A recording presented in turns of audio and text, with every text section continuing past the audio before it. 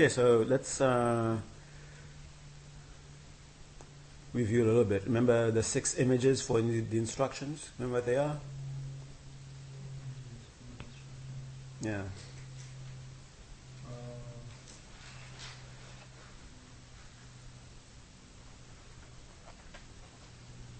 Now these teachings on the problems of the part, the 6 images for the instruction, these are instructions actually on how to listen to Dharma, how to listen to the teaching. So it's not only what you're studying that is. It's not only what you're studying that is. It's not the only thing that's important. It's not the person teaching it that's important. There's also the person listening.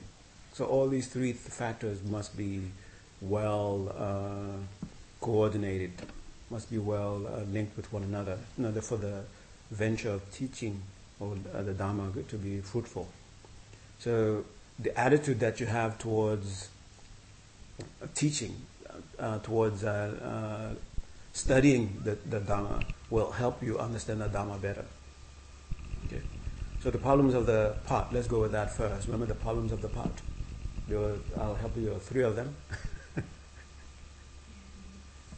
Leak, that's one problem. What's dirty and upside down. Okay. And upside down means not listening. Leaking means, that's the one that most of us have. Leaking. Forgetting, yeah. And upside, what's the other one? Dirty? Poor motivation. Yeah, poor motivation, and also coming up with your own prejudices. Okay. Not having an open mind. Right. And we have to look out for these problems of the part, not only in their gross forms, but also in their subtle forms. Okay. The 6 images for the instruction. Remember those? Yeah. Is it it's not the teaching, it's not the teaching rather than the teacher, right? The wisdom mind rather than your ordinary mind. Oh, not that one. Not that one, but Mm-hmm. something close. Study and review, watch your motivation. Yeah, we talked about that. 3 R's. What was that? No, not the 3 R's. No, that's what she's referring to. The 6 images are, when you go to a teaching, you're supposed to imagine the teaching is supposed to be like you are a sick person. Right, yeah, see the Going to the doctor, the Buddha is the doctor. The teaching is the medicine. The nurses who are helping you, like excuse me, or like the taking, applying the teachings, is like the nurse. And what's the other one? So we have the Buddha is the doctor, you are the sick person, and the Dhamma is the medicine. And not only are you supposed to just take the Dhamma, you're supposed to follow the instruction. That's like the nurse. And there are two more. The teaching, and the instruction.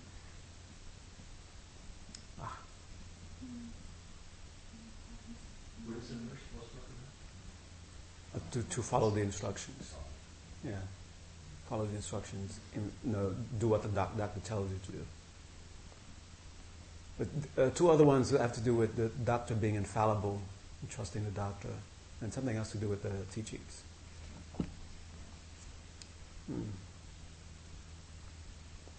Let's cheat. Let's go to the footnotes. I don't think that faith would come in there. What was that? Would faith come into that? Faith? Yeah, some kind of trust and faith. Well, here they are. Think of yourself as a patient. Okay.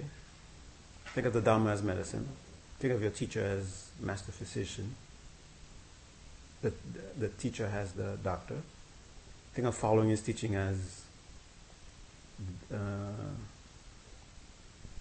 following the doctor's orders as to get better. Think of the Buddha as infallible, or of the infallible one, your teacher, as a Buddha. And the last one, pray that this, I guess that's the faith one, pray that this great cure, the teachings of the Buddhas, may long remain in the world.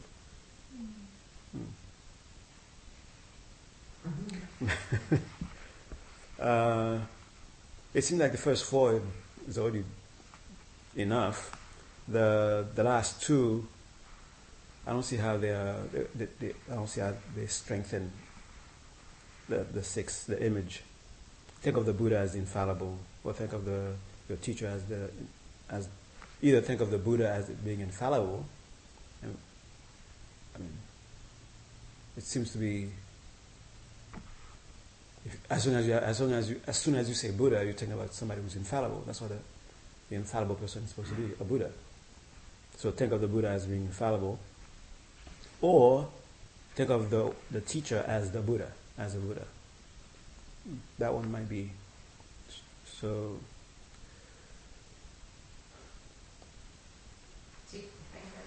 Yeah. The last one you said was think of the very last part. as your Buddha. The very The last. Buddha as your the teacher as the Buddha. Yeah, think of the teacher as it asks two things. Think of the Buddha as being infallible, or think of the teacher as being a Buddha. And the last one is pray that this great cure, the teaching of the Buddha, may remain for a long time in the world.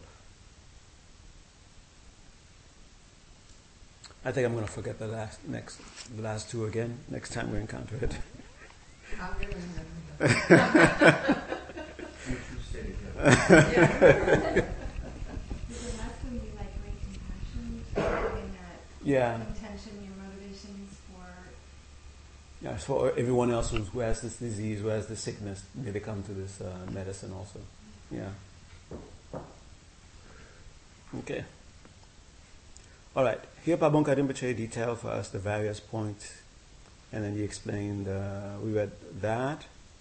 There's a great highway along which each and every Buddha of the three times travels. It is a single guiding lamp for living beings in all three lands. And what are the three lands, remember? On the earth, Yeah. upon the earth, and the sky above the earth. Yeah. So on the earth, underneath the earth, and above the earth. These are the three lands. It is none other than the teachings known as the stages of Buddhahood. And the heart, the very life of this teaching, is the instruction on the three principal paths. Okay? So remember, steps to Buddhahood is a type of teaching that started way back with actually the first person to actually present the Buddha's teachings in this way, steps to Buddhahood, was the teachings that Lord Atisha gave. Okay, when he was invited to Tibet, and he sort of summarized the Buddha's teachings into steps, because the Tibetans at that time were a bit confused about what part of they were confused about when to apply certain parts of the teachings of the Buddha. It seemed to them contradictory. Okay. And there are a lot of teachings which are commentaries on Atisha's text, which was called Lamp of the Path. And the teachings commenting on Lamps of the Path are known as steps to Buddhahood, Lam Rim teachings. And you have so many different teachings on Lam Rim. And the many teachings, some teachings, they have these steps. The precious human life, the teacher is the Buddha, and all the way to practicing the six perfections and entering Tantra. So all these are supposed to be the steps to Buddhahood.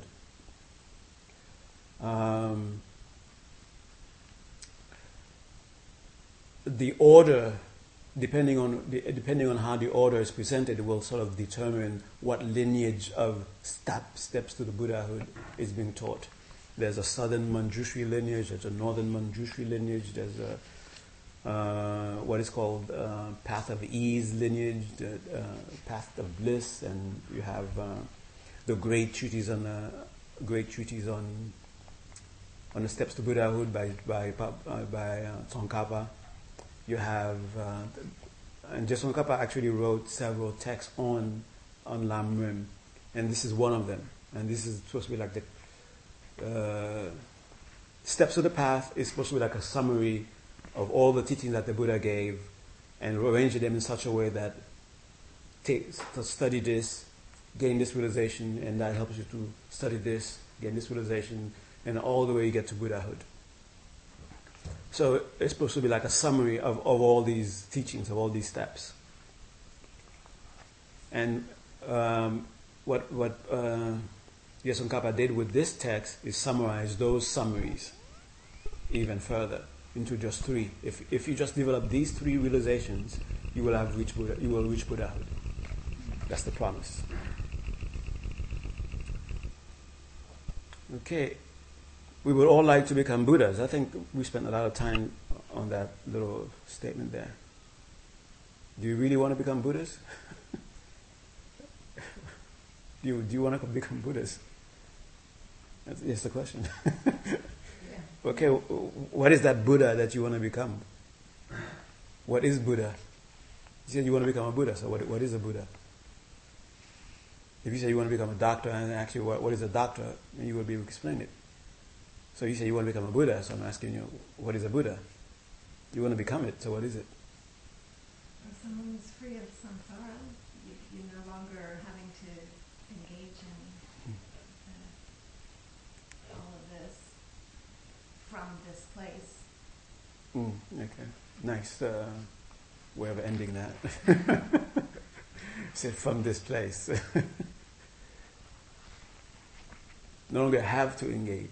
Right, from which this you can, place. but not with all the 12 dependent arisings. We don't have any of those attachments. We don't have any of those obscurations or poisons or any of that stuff. So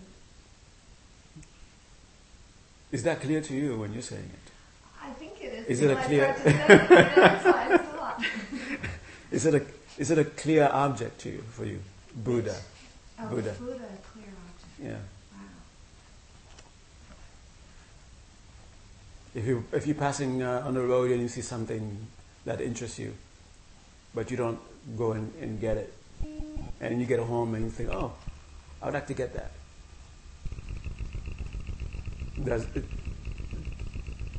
There's a clear idea in your mind about it. You saw it, and because you saw it, you were able to have an aspiration for it. Did you see Buddha for you to have an aspiration for it? For me personally, I think that it's I had like that glimmering of the idea, but if I really, really had it, I don't think I would be still like this. Yeah, that's interesting. Yeah. Interesting. It's a dangerous concept.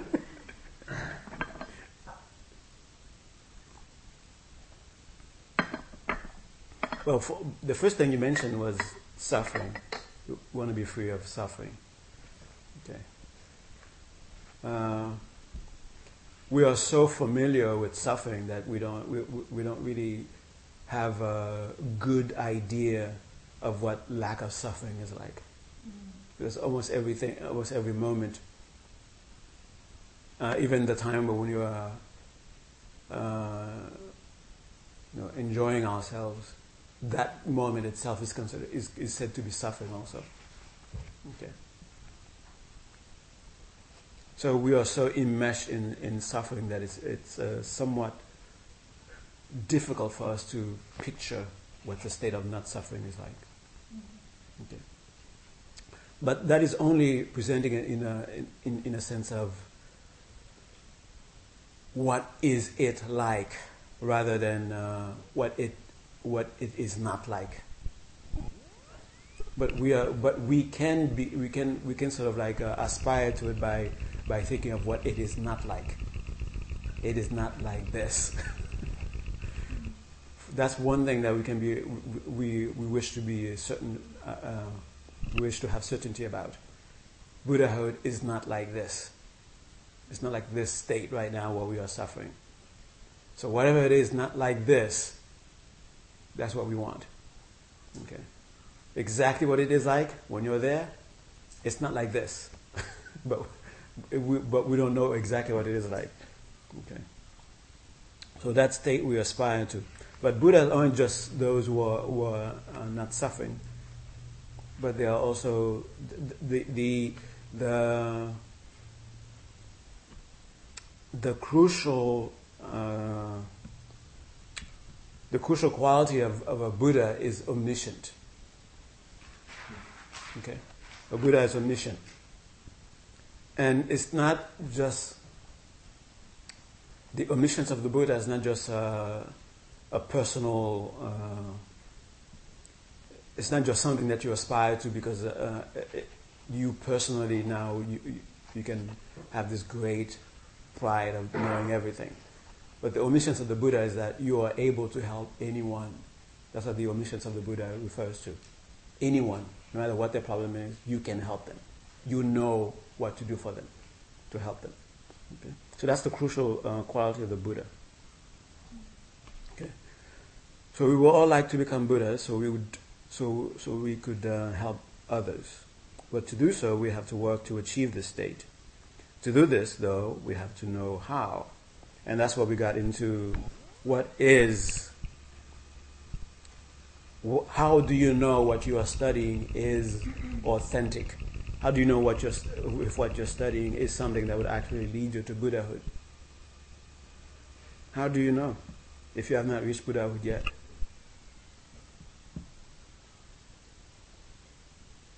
How do you know a particular road leads to a destination that you're going to? If you've never been there. I think you tend to meet people who have gone ahead of you, Mm-hmm. and you observe them, and you see how they are living, you watch. Yeah. So you sort of see in those people who are ahead that they possess some of the qualities that sort of show you a sign that they're closer to that. They possess the qualities, and you also observe their actions and the way they deal with circumstances. If just think of this one: if you've never been to a place before, right, and you want to get there, and you start studying different roads of how to get there, what are the roads that you would eliminate? Among the possible choices given to you as possible roads to get there, which ones would you eliminate? Under construction. Okay, that's The one you just came from. the one you came from. Okay, good. What other roads would you eliminate? What other roads that you have not been on that you would eliminate also? Roads that have never been traveled. What was that? That may be dangerous, never been traveled, and you're not totally unsure of what will be around the corner. Okay. So I guess roads that you see don't go to where you want to go. okay, you can sort of see that they don't go in that direction.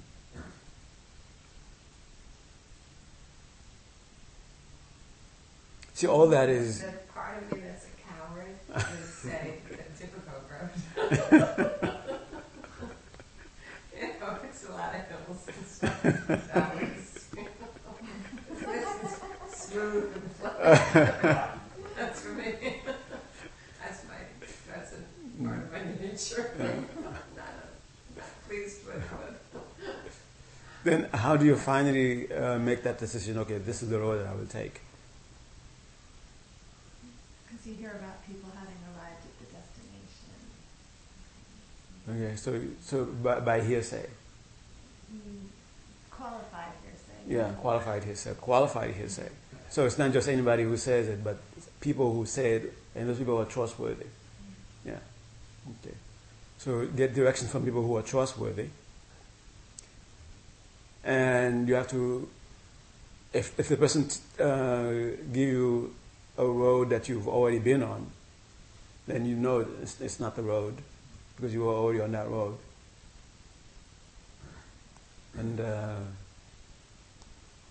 And danger, and then the up and hill, the smoothness of the road. This one you would have to investigate by yourself. So your own reasoning has to tell you. So there's something, even though you've never been on that road before, you still have to use, by knowing the destination, it will sort of help you help you to navigate yourself to it. If you have a very vague idea of where you're going, then you can spend ages trying to get to it, because you can't really navigate yourself to it. It could be anywhere, but if you have a clear idea of what that destination is, just having that clear idea of the destination will help you map the road. And when you go to ask someone, how do you know that person is, what's the word you said, authoritative? Trustworthy? Okay. How do you know this? How do you know you can trust this person? You still have to use your own understanding of what's the destination, this information this person is giving me. Does it seem to be something that will lead me to that destination? If it seems to be something to lead to that destination, then you will follow what that person says. Then you will, and if the person seems to have some authority, seem to speak from some form of authority, then you will follow that person. But the main thing is, you must have a clear idea of what that destination is. So, for example, one of the qualities about Buddhahood that we understand is that it is lacking suffering. We know what is not there. But if someone is if we encounter a path, or someone is trying to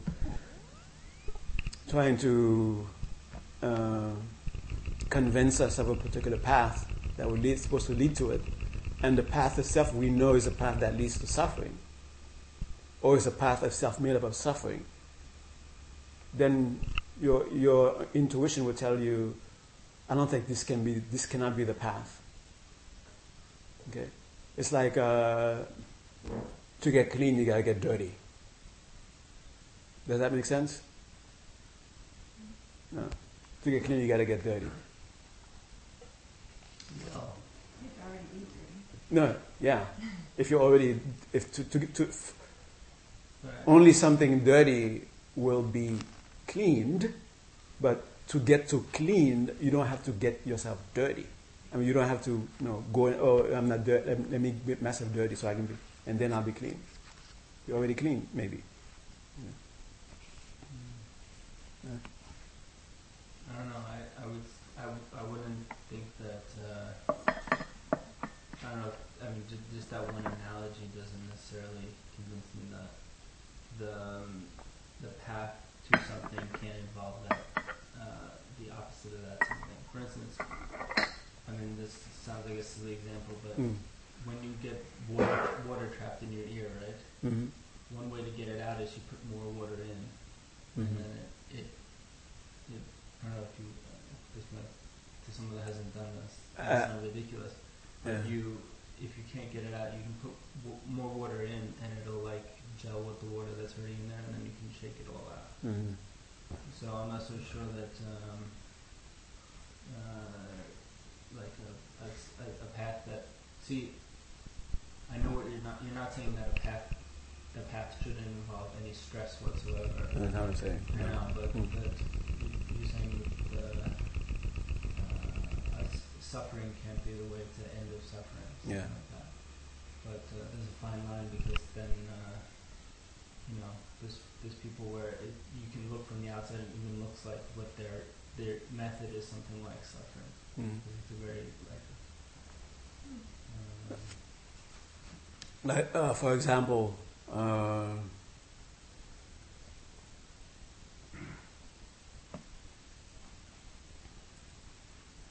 what we come to know as what do you call that, ascetic practices. Right. Like what the Buddha was doing, starving himself. Yeah, starving himself. Like trying to remove desire by like sheer will. Mm. Like I'm not gonna. Alright, so my body is desiring, or I'm desiring things. I'm just gonna completely not fulfill any desire. Mm. Even if it comes up strongly, I'm just gonna like ignore it. Mm-hmm. Like no, you're not getting it. Yeah. Whatever it is. Yeah. Yeah. Okay. I don't understand 100% why that didn't work.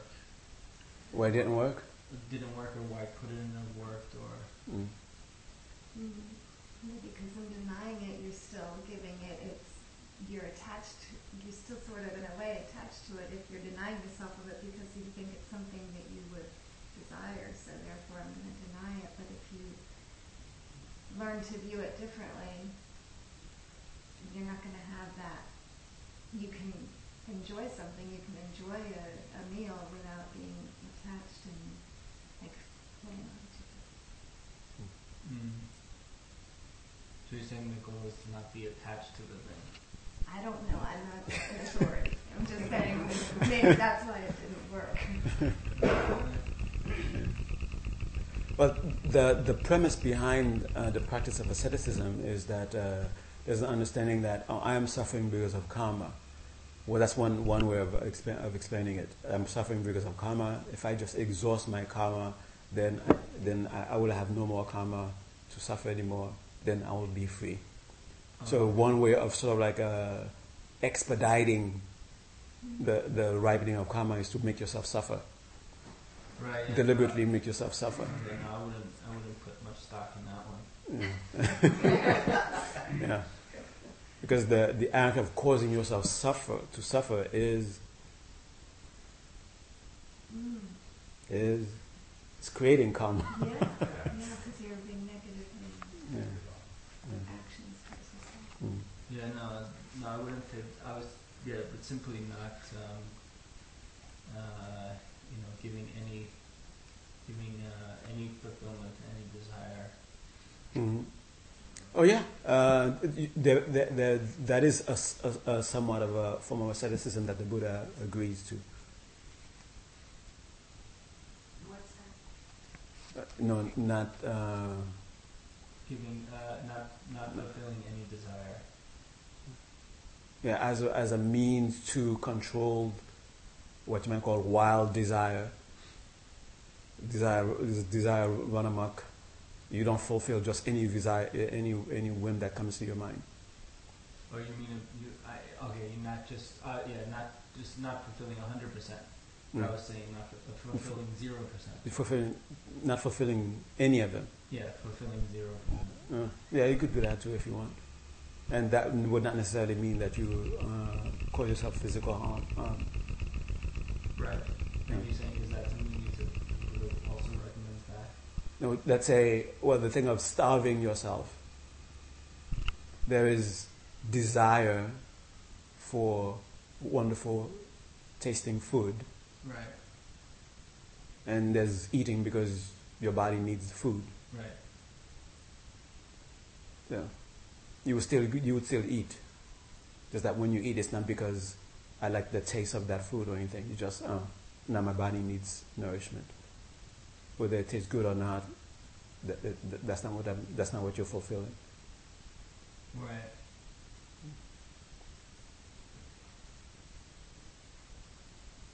So it's like desire at a certain point becomes excess. Yeah. Is that about motivation? What's your intention? Is it to nourish yourself, or is it just because you can't get enough chocolate? Yeah. And don't talk bad about chocolate. Yeah, that's the thing, right? Yeah. Chocolate is not included in that. Then where that came from?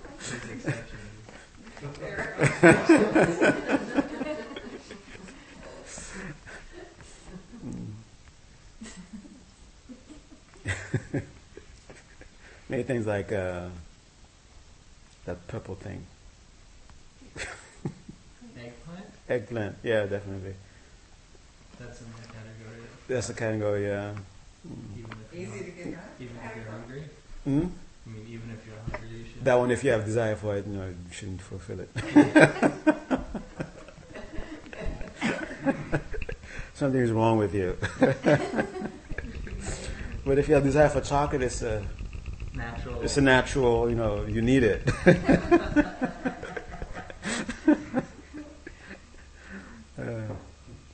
So it seems like in that, then there's even still more leeway. Okay, all right. So the principal path, this brings us to our present text, the three principal paths, which was composed by the protector gentle voice as he appeared to his disciples in the form of a man, the great Tsongkhapa. You understand what is being said here? This brings us to our present text, the three principal paths, which was composed by the protector gentle voice as he appeared to his disciples in the form of a man, the great Tsongkhapa. Right. I'm on the second paragraph to the last. 32. It's the second paragraph from the bottom. So you're asking us, what do we know who that gentle voice is? Yeah. You should know. I thought that Tsongkhapa was hearing things from Manjushri. Yeah. Is that the gentle voice? Gentle voice is Manjushri. For some reason I didn't consider it under the sword. Yeah. It's a sword of wisdom. Gentle. Yeah. A gentle sword. So what he's saying is that he recognizes Tsongkhapa as being none other than Manjushri himself. So he's saying Manjushri came here in the form of a man, and that man that he came as was Tsongkhapa. And what's doing that? Water. Somebody over there is using the water. Really? And we hear it all over here? It Yeah. starts over here. Wow. I I don't remember hearing it before like that. Was that just... You're concentrating more before. Okay.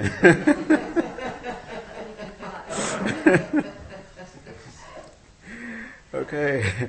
He granted the teachings to Ngaung Drakpa, a friar from Tako district, out of the east in Galmo Valley. Remember Ngaung Drakpa is the one that the three principal path was actually a letter written to Ngaung Drakpa. Ngaung Drakpa was with him in the beginning, and then and Ngaung Drakpa had this dream. He said, that means you have to go back home and start and teach the Dharma there. Mm-hmm. And so after being away from Tsongkhapa for some time, they would correspond through letters. And Tsongkhapa wrote the letter to him. This was the letter written to Ngaung Drakpa. Okay. Here we speak of the three principal paths, while in the teachings of the steps to Buddhahood we talk of the practitioner of the three different scopes. What are the practitioners of the three different scopes? Small, medium, and large. Yeah.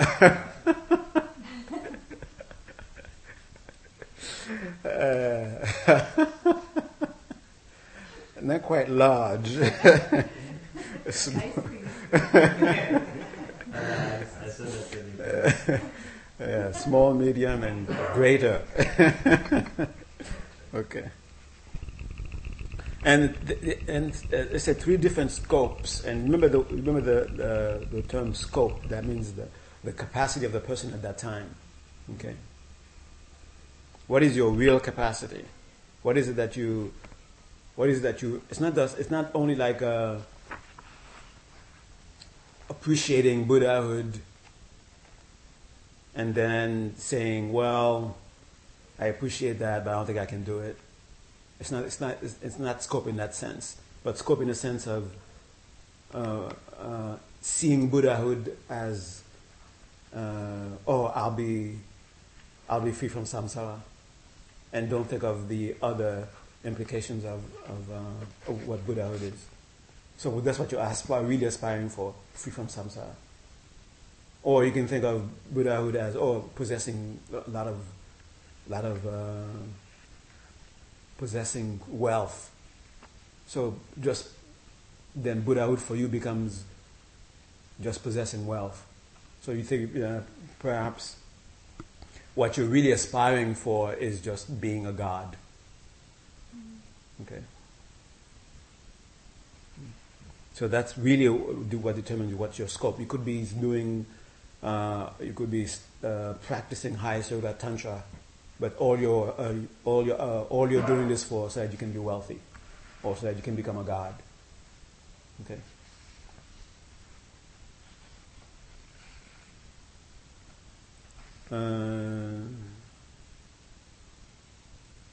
Now on page 33. The three principal paths are like the main beam that supports all the rest of the roof. Your mind must be filled with these three thoughts if you hope to practice any Dharma at all, whether it is the open or the secret teachings of the Buddha. A mind caught up in renunciation leads you to freedom, and a mind filled with hopes of becoming a Buddha for the sake of every living being brings you to the state of omniscience. A mind imbued with correct view finally serves as the antidote for the cycle of life. So, that's a summary of what the three principal paths are supposed to be. Okay. Renunciation,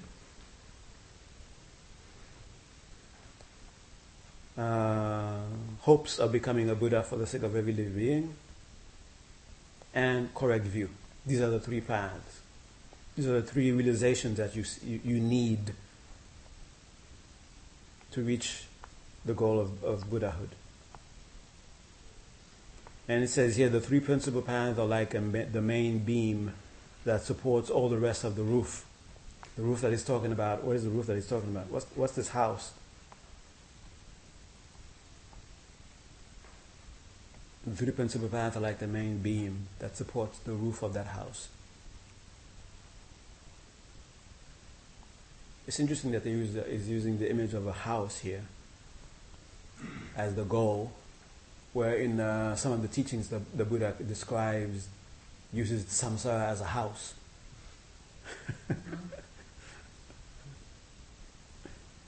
A house you want to get out of, and here's a house you want to get into. Okay. So what do you think is this house? Where the main beam of the three principal paths that's supposed to be the roof of it.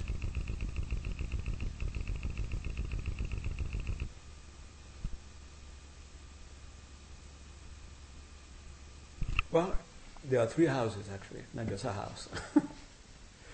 The house of the practitioner of the first scope, the house of the practitioner of the second scope, and the house of the practitioner of the third scope.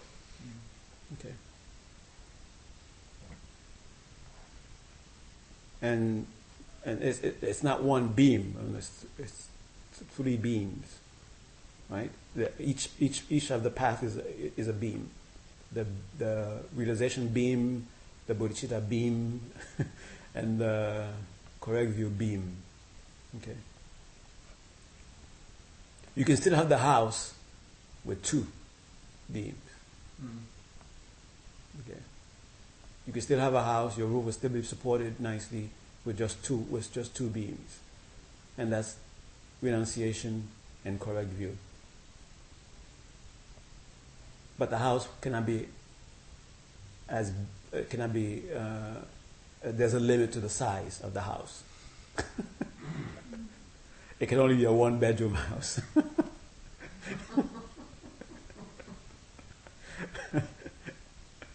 But when you have three beams, there's no limit to the size of the house.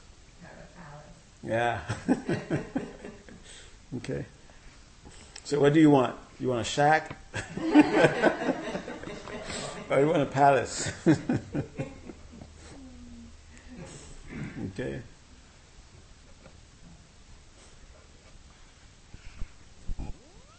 Right. Otherwise, you can do a mind imbued with correct view finally serves as the antidote for the cycle of life. Continuing. Otherwise, you can do non-virtuous deeds, what we call non-merit, and take a birth in one of the lives of misery. Why are you saying otherwise here? Otherwise, you can do non-virtuous deeds. If you don't have courage.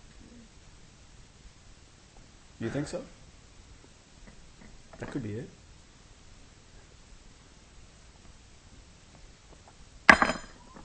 Why are you all of a sudden saying otherwise? Otherwise, you can do non-virtuous deeds. Basically, if you don't have those, then you will be doing non-virtuous. Yeah. Either you have all of them. If you don't have all of them, that's what you will end up doing, and end up doing non-virtuous deeds. But, And what will those do for you? They will help you take birth in lives of misery. Now we say deeds of merit will only lead you to a rebirth and as a man or a pleasure being of the desire realm. Okay. So otherwise, meaning either you do these three things and you end up with a nice house or a palace, or you can do two other things. Do good deeds or do bad deeds. Good deeds lead you to life as a man again, or lead you to life as a god. Do bad deeds that will give you to life as an animal, a hungry ghost, hell realm. These are the births of lives of misery, the three lower realms. Now, are you getting something here? Good deed and bad deeds. Sometimes we mix the deeds we do with renunciation, the deeds we do with bodhicitta, the deeds we do with correct view. We call it good deeds. But good deeds also can be done without any of those three. You can do good deeds where there's no renunciation necessary. You can do good deeds without any sense of bodhicitta. You can do good deeds without any sense of correct view. And these good deeds, because they're not mixed with any one of those, they lead to pleasure in samsara. Either birth as a human being or birth as a god of some sort. A good deed that is done without renunciation, that is done without bodhicitta, that is done without correct view, still leads to a good result, but only within samsara. It doesn't. These kinds of good deeds do not lead to nirvana. They don't lead to freedom. So you have to be more than good. If you want to get out of samsara, you got to be better than good. And there's no need to talk about non-virtuous deeds. Okay. There's no way you can do non-virtuous deeds with renunciation, with correct view, or with bodhicitta. That's impossible. Just by definition of being non-virtuous already means that they're not imbued with any kind of any one of those realizations. Okay. But a good deed, that does not necessarily mean that the person is imbued with, is not an action that is necessarily motivated by renunciation. You could do a good deed, for example, and you're motivated by selfish interest, right? When you use the word deed, it's an action. Yeah. Not a thought. A Or thought is something different. no, in this case, deed is can be thought also. Yeah.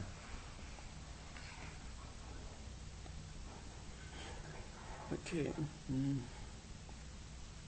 So deeds of merit will only lead you to a birth as a man or a pleasure being of the desire realm. The deeds we call invariable will take you as far as a pleasure being of the form or formless realm. And that's... did I explain that already? Should I go over this? This invariable deed? Don't remember it? That doesn't mean I have it. Okay, the deeds we call invariable will take you as far as a pleasure being of the form or formless realm. Okay. Invariable means cannot vary. Okay, cannot change. The actions that leads to the birth as a form or formless realm being are specific. You almost have to be directing your action towards that for you to be born there. You cannot be born there by accident. Okay? It's not like you do some good deeds, you do another good deed, and then somehow they come together, and then poof, you're in a formless realm. You can do good deeds here and there, and not knowing, not directing it, not dedicating it, not directing it.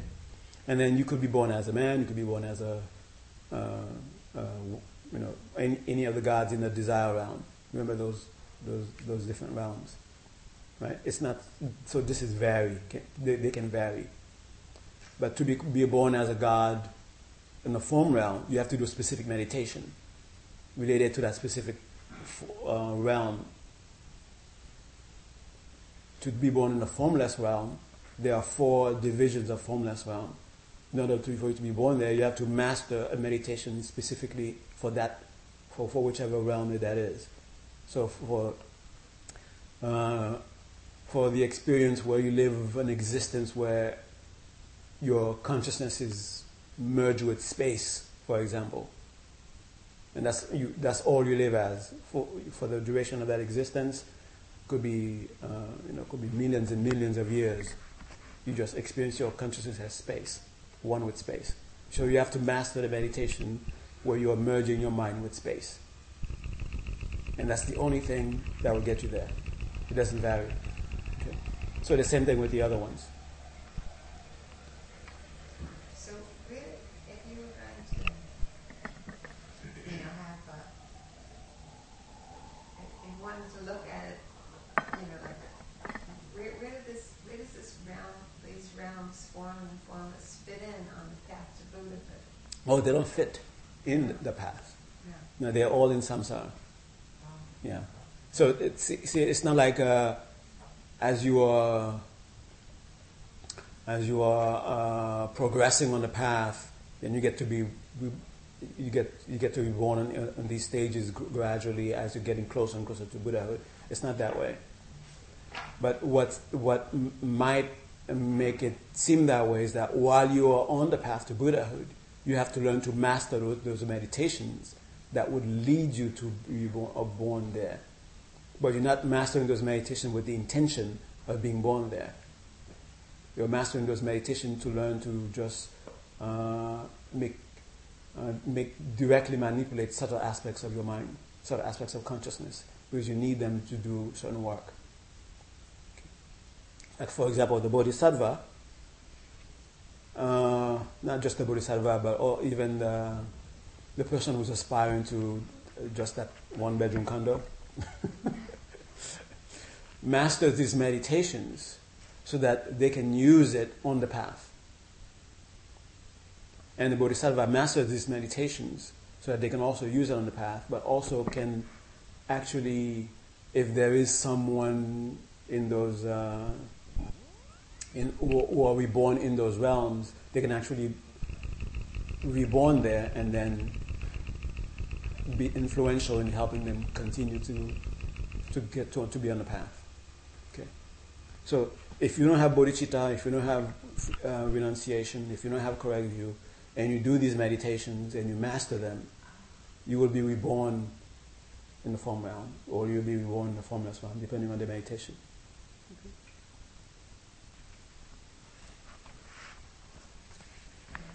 So without those 3, that's what you're saying, without Yeah. those 3 things, those invariable deeds will Yeah. Chariot path. Yeah.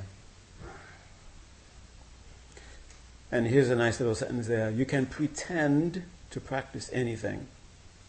The channels and winds and drops, the great seal, the great completion, the creation and completion, whatever.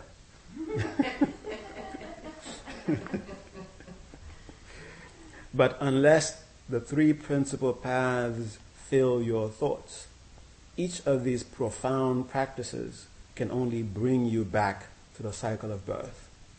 They can't even begin to lead you to freedom or to the state of knowing all. Okay? So just because someone you got initiation into doing this incredible practice where you're manipulating energy, you're manipulating subtle consciousnesses, you're able to do this and that, you're able to make sand into gold and all that kind of stuff. If those activities are not imbued with renunciation, if they're not imbued with bodhicitta, if they're not imbued with correct view, they only become means to further, it just takes you to a different place in samsara.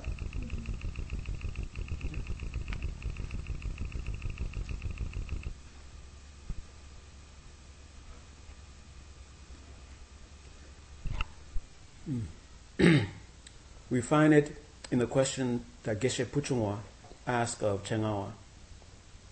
Let's say, that's a cute one to end with. Let's say, on the other hand, that you would be one of those people who has mastered all 5 sciences. Now you can take a sneak peek in the back to know what the 5 sciences are. Nowadays, a Buddhist scholar in the old days, in the days of Nagarjuna and so forth, they were masters of 5 sciences, and philosophy was just one of them. Okay, there would be physicians, there would be doctors, grammarians or poets. They would know something of the fine arts.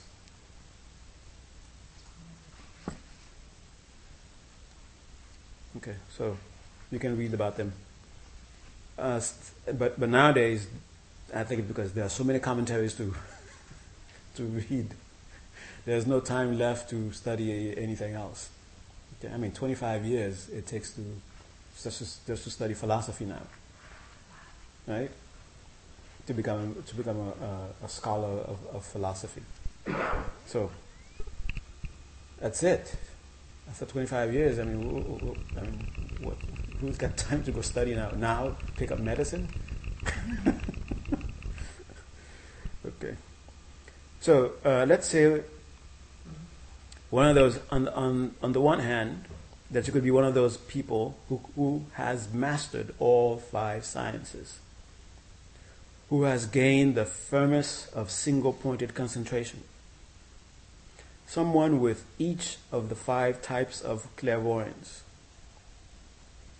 I don't know what they call it clairvoyance. They should really call it 5 types of psychic power. I think that's the term that we usually use. Would you call the ability to levitate a clairvoyance? Yeah, I don't know why they call it clairvoyance. So 5 types of psychic power, who's experienced all 8 of the great attainments. Woo-wee. I mean, to experience just one of those, you can already go out in the world and call yourself a big shot. But to have mastered all 8. And let's say, on the other hand, okay, that's the one. On the one hand, you're a psychic phenomena.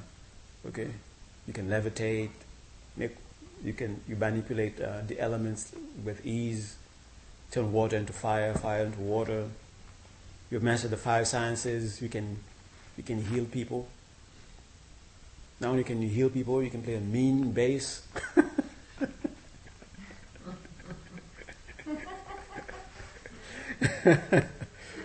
And you're a great doctor, a great musician, a great artist. I mean, you got it all. Not only that, you can fly. You don't just get on a cab and go visit your patient. You fly and visit your patient. Or make your patient disappear from wherever they are and appear in front of you. Or take them to Mars or something like that. But I don't know. You've mastered concentration. Okay? That's on one hand. Let's read these 8 attainments, okay? 26. Let me see if they're... Are you there? Yeah. What page is that? 164. 164. Okay, 8 great attainments. Go ahead, Janet. Read it. You want me to read it?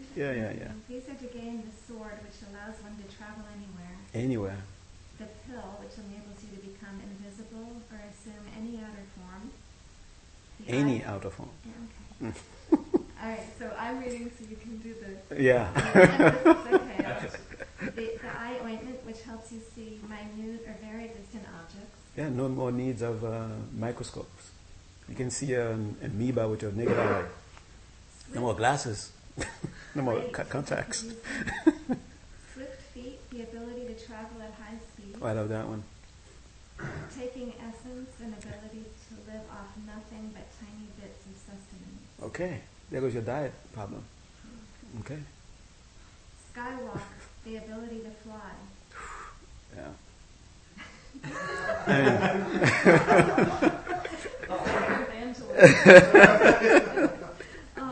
Disappearing or invisibility. Mm-hmm. Hallelujah. And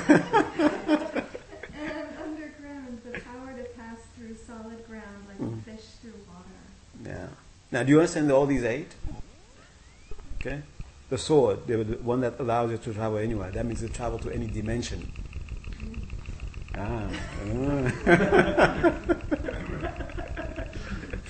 And you can meet some of those friend of yours. The pill enables you to become invisible and assume any outer form. Okay? I mean, can you imagine what you could do with that? Just out of that alone? From an eggplant. Yeah. Oh, no, chocolate. A chocolate, yeah. Don't spoil it. The eye ointment. That's the one. I need that one. No more dependence on glasses or eye contacts. You don't even need a telescope anymore. Someone will say, "Oh, look at the what's that? Cassiopeia. Cassiopeia. Oh, look at Cassiopeia. It's a little blue over there. That's look at that. Looking at it the same way you look at something right in front of your eye, or you can look at an atom. The physicists say the atom is this way and that way. Let me see, with your naked eye. Okay, that's what the eye ointment does. Swift feet.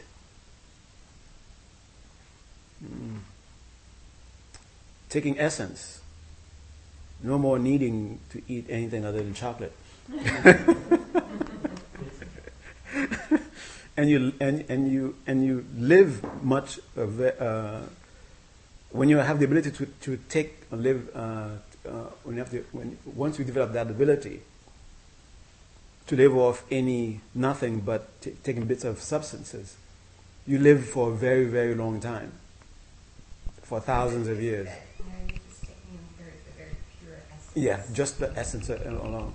So forget about all this, the gross stuff. Okay. Skywalk.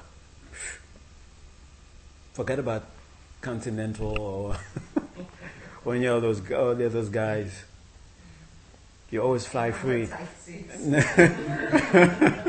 No more tight seats. No more worried about what to take. Now, almost all the airlines making you pay for carry-on luggage. Okay, and underground. Invisibility and underground. Okay, underground is going to be able to pass through solid objects. Okay, that's just one of those things. On top of that, you're a great doctor. On top of that, you're a great musician. On top of that, you're a great artist. On top of that, okay. All right, now you have the picture.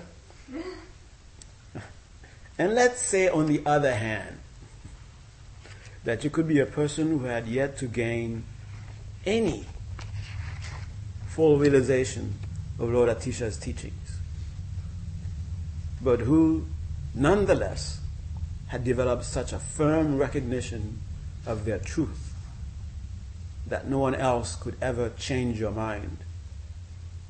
Which of the two would you choose to be?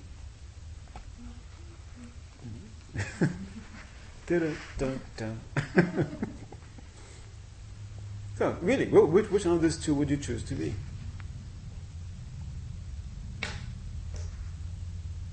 You want to be a great guy? Or you want to be a nobody who just happens to has a firm conviction in the three? You haven't even, somebody said, you have not realized them. They're not realizations. You haven't realized renunciation. You haven't realized bodhicitta. It's not a realization for you, a correct view, but you have a firm conviction in their truth.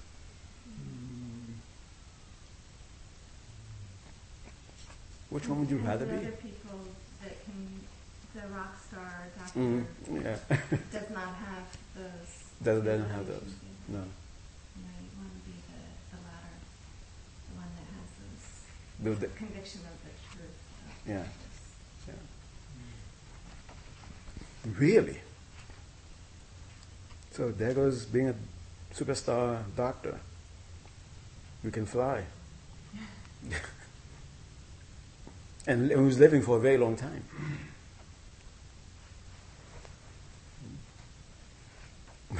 Nice. You sure? But if he's living a very long time, he's burning off his or her good karma by not having the right motivation in all the things that they're doing. It didn't say that you're an evil person. No, but it doesn't have if you don't have, it said earlier, if Mm-hmm. you don't have those, the invariable will only take you so far. Mm-hmm. Isn't that kind of connected to that? Yeah. Mhm. So one thing for sure, this rock star doctor is not someone who has done any non-virtuous deeds. None of these things are things that you can gain by doing some non-virtuous deed. It's someone who has mastered virtuous deeds and variable, the good deeds which are variable and invariable. Only good deeds, because these are you can only master the 5 sciences with some measure of good deed. Okay? You can only master especially concentration. You cannot master concentration with evil in your mind, with the intention to harm others in your mind. It's an obstacle to having the intention to harm others in your mind is an obstacle to focus. Okay, I mean you can focus to a certain degree, but focus to the point where you master clairvoyance and things like that, you can't. So he's a good guy. I don't know. I think you could make a case that it'd be better to be the first person. Yeah. Yeah, especially. I mean, some of the things we talked so much about the 8th grade attainment stuff. We got a little bit at the beginning, but you did say that strong concentration, right? Mm-hmm. So if you mastered all that, then you have much better skill set to now check those things out that the other person has conviction in.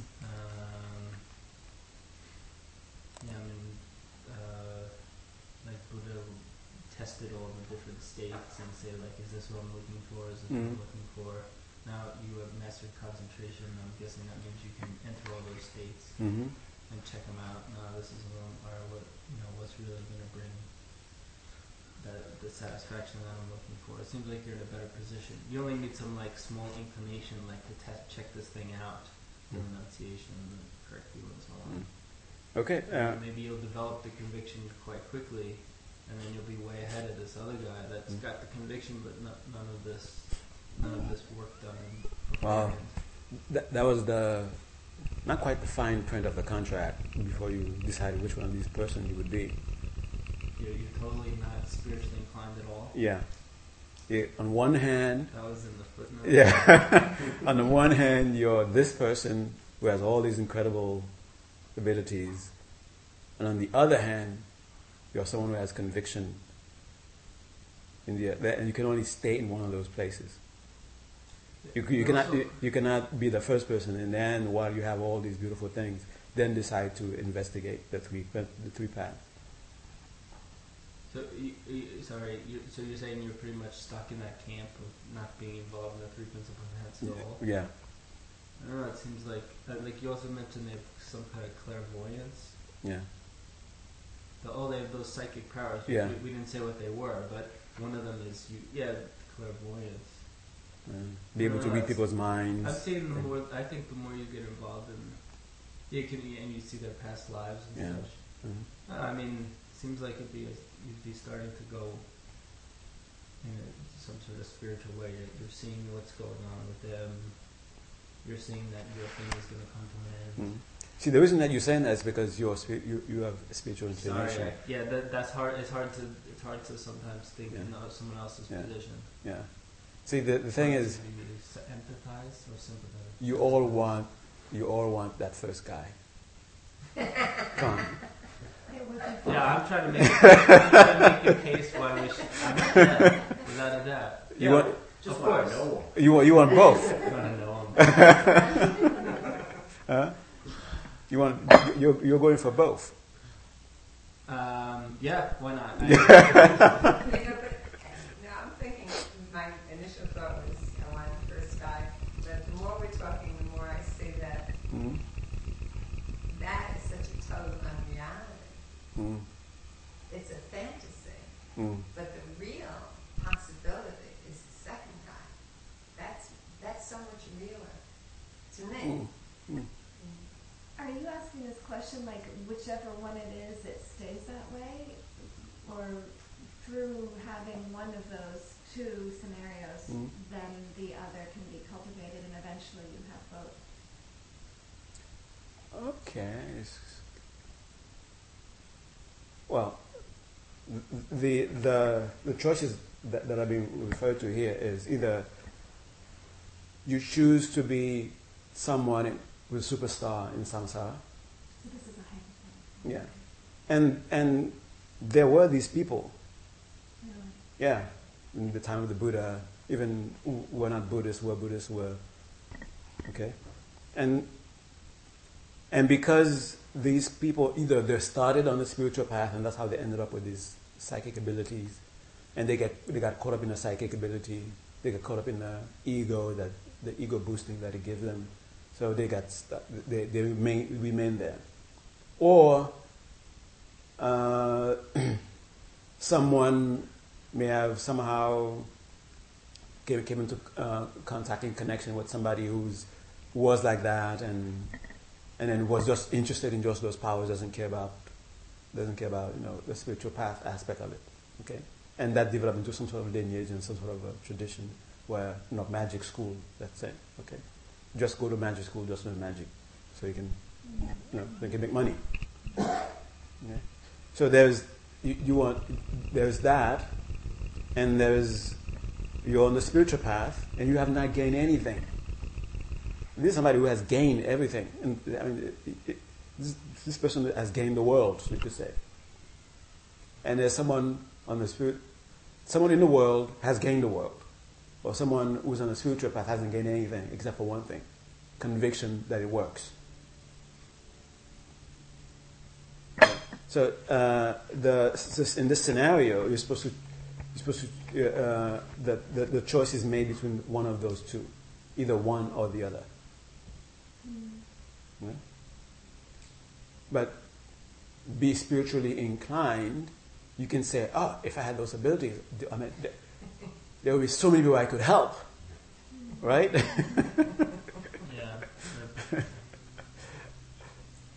So you have wisdom if you have those abilities. You can't have those abilities without having wisdom. Which wisdom are you talking about? Are you talking about the correct view wisdom? Yeah. You could have those abilities without any sense of wisdom. Really? Yeah. And that's dangerous. Yeah.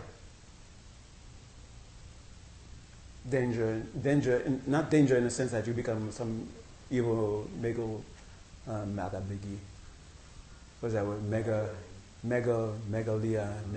Megalomania? Megalomania. Megalomania? Megalomania, but I'm not really 100% sure what that word means. Somebody who's like completely malevolent, going out, doing all, extremely crazy, evil stuff. That's not the danger. I mean, that's that danger also. But so you can have all these wonderful powers, continue to be good in the world, but it doesn't lead you to freedom. If you don't have renunciation, if you don't have bodhicitta, if you don't have correct view. So, see, that's why there was the two things. Either you're on the spiritual path, which is good, you're doing only good deeds, but the good deeds is not just have doing good deeds, it must be imbued with renunciation, imbued with the three principal paths. Or you can do good deeds where you don't have those three, but the good deeds only lead to other states in samsara. You're not free. Okay? So it doesn't mean that if you don't have those three, you're an evil person. Okay? You can still be good. I mean, you cannot Brahma and all those other gods, or those god states. You do not achieve them by some sort of evil intention. You must have good intentions to achieve those states. But to achieve those states, you don't need to have had any of the three principal paths. But if whatever deed you were doing that led you to being born as a Brahma, so the power, the good deeds, the good karma that would lead as a Brahma, if those deeds, when you were committing them, if they were imbued with renunciation and the others, then instead of being born as a Brahma, you would have been free from samsara. Okay. Well, of course, you know the answer, what the answer is going to be, so that's why I didn't bother to read it. And Chengawa spoke in reply, "My master, leave alone any hope of realizing all the steps of the Buddha or to Buddhahood. I would rather even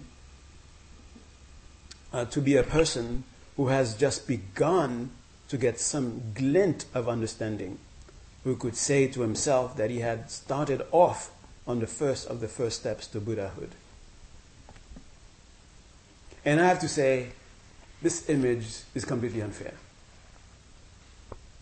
Why do you want to become a Buddha? So you can have all those powers, so you can help people. So it seems to be saying, it seems to be saying, I'd rather be a Buddha without all the frills of being a Buddha. Would you want to be a Buddha with all the frills of being a Buddha? Or do you want to be a Buddha without the frills of Buddha? Are you a Buddha without the frills? Yeah. I mean, can that happen? It's impossible. Yeah. But just if there could be such a thing, you're a fully enlightened Buddha. I have no idea what that means. Or where you don't have none of the qualities of Buddha. You're not a superstar. You're not a master of this or that. You're just a Buddha. You're free from samsara. Or you want to be a Buddha where you have all the abilities of the Buddha. I mean, it's like a silly question, right? No, Well, I don't think that's not. I'm saying it's a bit unfair the way it's presented. It's almost as if, what is this? What is it saying? Well, Do you want to be someone who's on the path, and at the end of it, you're going to be that guy? But you're going to be that guy with wisdom. You're going to be that guy with renunciation. You're going to be that guy with bodhicitta. You're going to be that guy with correct view. That's why is it I'd rather be somebody who's on studying the path.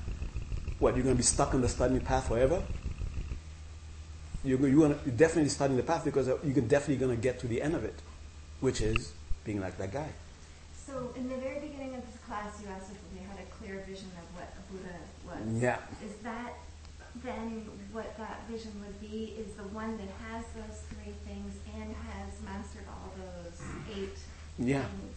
Yeah. That's it? That's it. Very good. Yeah, but are you going for the options? You're going to help people. You know, these are just the perks that come along with it. Yeah, yeah, yeah. You know, so it's that correct view all in all. If somebody else is able to see your correct view, Yeah. you don't care if you can fly. Yeah. Yeah. So instead of having be like when you were saying the first proposing which choice, like there was door number 1 and door number 2, Mhm. there could be actually a door number 3, which is the blending of the door number 1 and the door number 2. Yeah.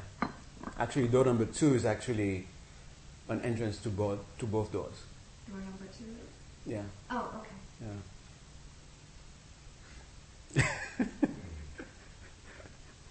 And what you were mentioning is like, yeah, in the first place, it's an ego boosting, ego building thing where, oh, look what I can do, look what I can do, look what I can do.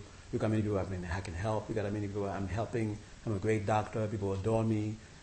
Not only that, I can fly. I can play, guitar, piano with the best of them, and stand there. And if that is just to boost your ego, then it will only lead to some. We don't even have to think about, the person is doing it to harm others. Just it feels good to do it, and then that's the only reason you do it. If we go back to me saying, I just want to know that person, Mm-hmm. it's sort of, you can see what that person does now. I mean, I said it, whatever before, but if you can see what that person does and be able to achieve it Mm-hmm. in a different direction, instead of just having the OG of doing it through, vision, helping people, not just wanting to be, the rock star. Yeah, yeah. So if being a rock star helps you help others, then you become a rock star to help others. But you don't become a rock star just for the sake of being a rock star. So with the second one, you have the choice of being whatever it is that will help others, and you have you will tap into the means through which you can do anything. So the rock star is stuck being a rock star. You could say, cannot be anything else other than a rock star. But with the other one, you can be a rock star and not be a rock star. Whatever will help. Okay. All right. And by the way, and this is where it kind of gets tricky. If you want to be a Buddha, you have to master the 5 sciences. You have to master but in the beginning, you have to sort of like, because of the selfish, because of our motivation is not pure, we have to sort of steer away from those things because they might taint us. And the way we do that, we sort of like look at, oh, that's ugly, Buddhahood is better, as though we don't want anything to do with those. But when you get, what will help you get closer to Buddhahood, you have to master the 5 sciences. You have to master the clairvoyances. You have to master the 8 attainments. You have to master the concentrations. You have to master them. One lifetime. No, you have several. I read something, some little thing I read probably more than once, but this time it had an impression, and it would have to do with if we're reborn in samsara. Mm-hmm. For some reason I thought that what you might have mastered in the last life, Mm-hmm. you'll continue from that point on. But this, what I read, said no, it's starting over. It's always starting over. No, on the spiritual path, Yeah. you continue. On the spiritual path you continue. But But in all other areas. yeah, I mean, if you were a master physician, and also it depends. Like those children who are what do you call them, prodigies? Mozart. Yeah, it's because in the very immediate past life, they were already in that, in music. So it's sort of like their consciousness is already hasn't been disassociated or detached from that. That's what helps them. continue. But if it's spiritual path, it could be 1,000 lifetimes ago you mastered something. As if it's something that you mastered on the spiritual path, it's always with you. And what if you hadn't mastered, but you just had your, feet planted and you're working on it? Oh, shit! Remember that phrase we just read? That's having your feet planted is a tremendous realization. Gaining conviction in the spiritual path is a tremendous conviction, tremendous realization. It's a great achievement.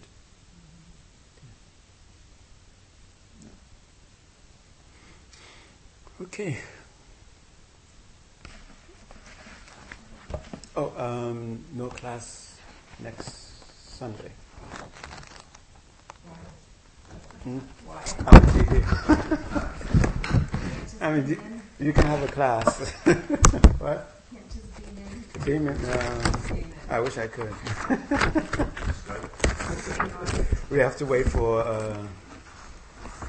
We could do Skype. I could sort of beam in with Skype.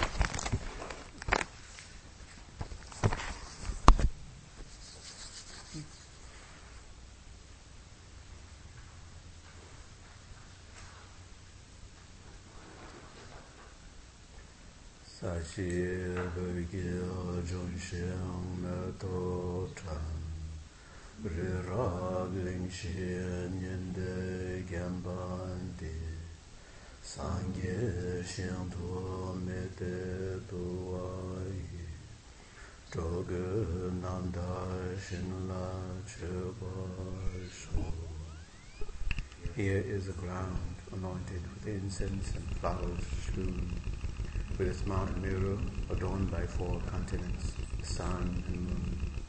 Visualized as a Buddha field, I offer it to the merit field. May all beings partake of a supremely pure Buddha field. Etam Guru Ratnamandalakam Niyatayami.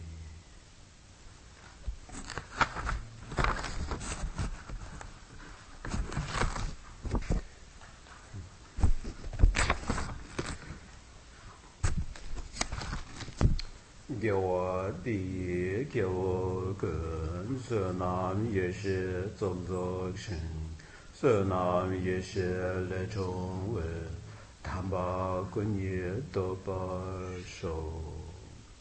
By this virtue, may all beings perfect the accumulations of merit and wisdom, and achieve the 2 holy bodies that arise from merit and wisdom.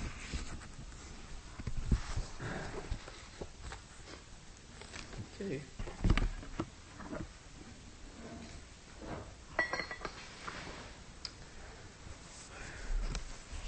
Where is meditation at 11:30?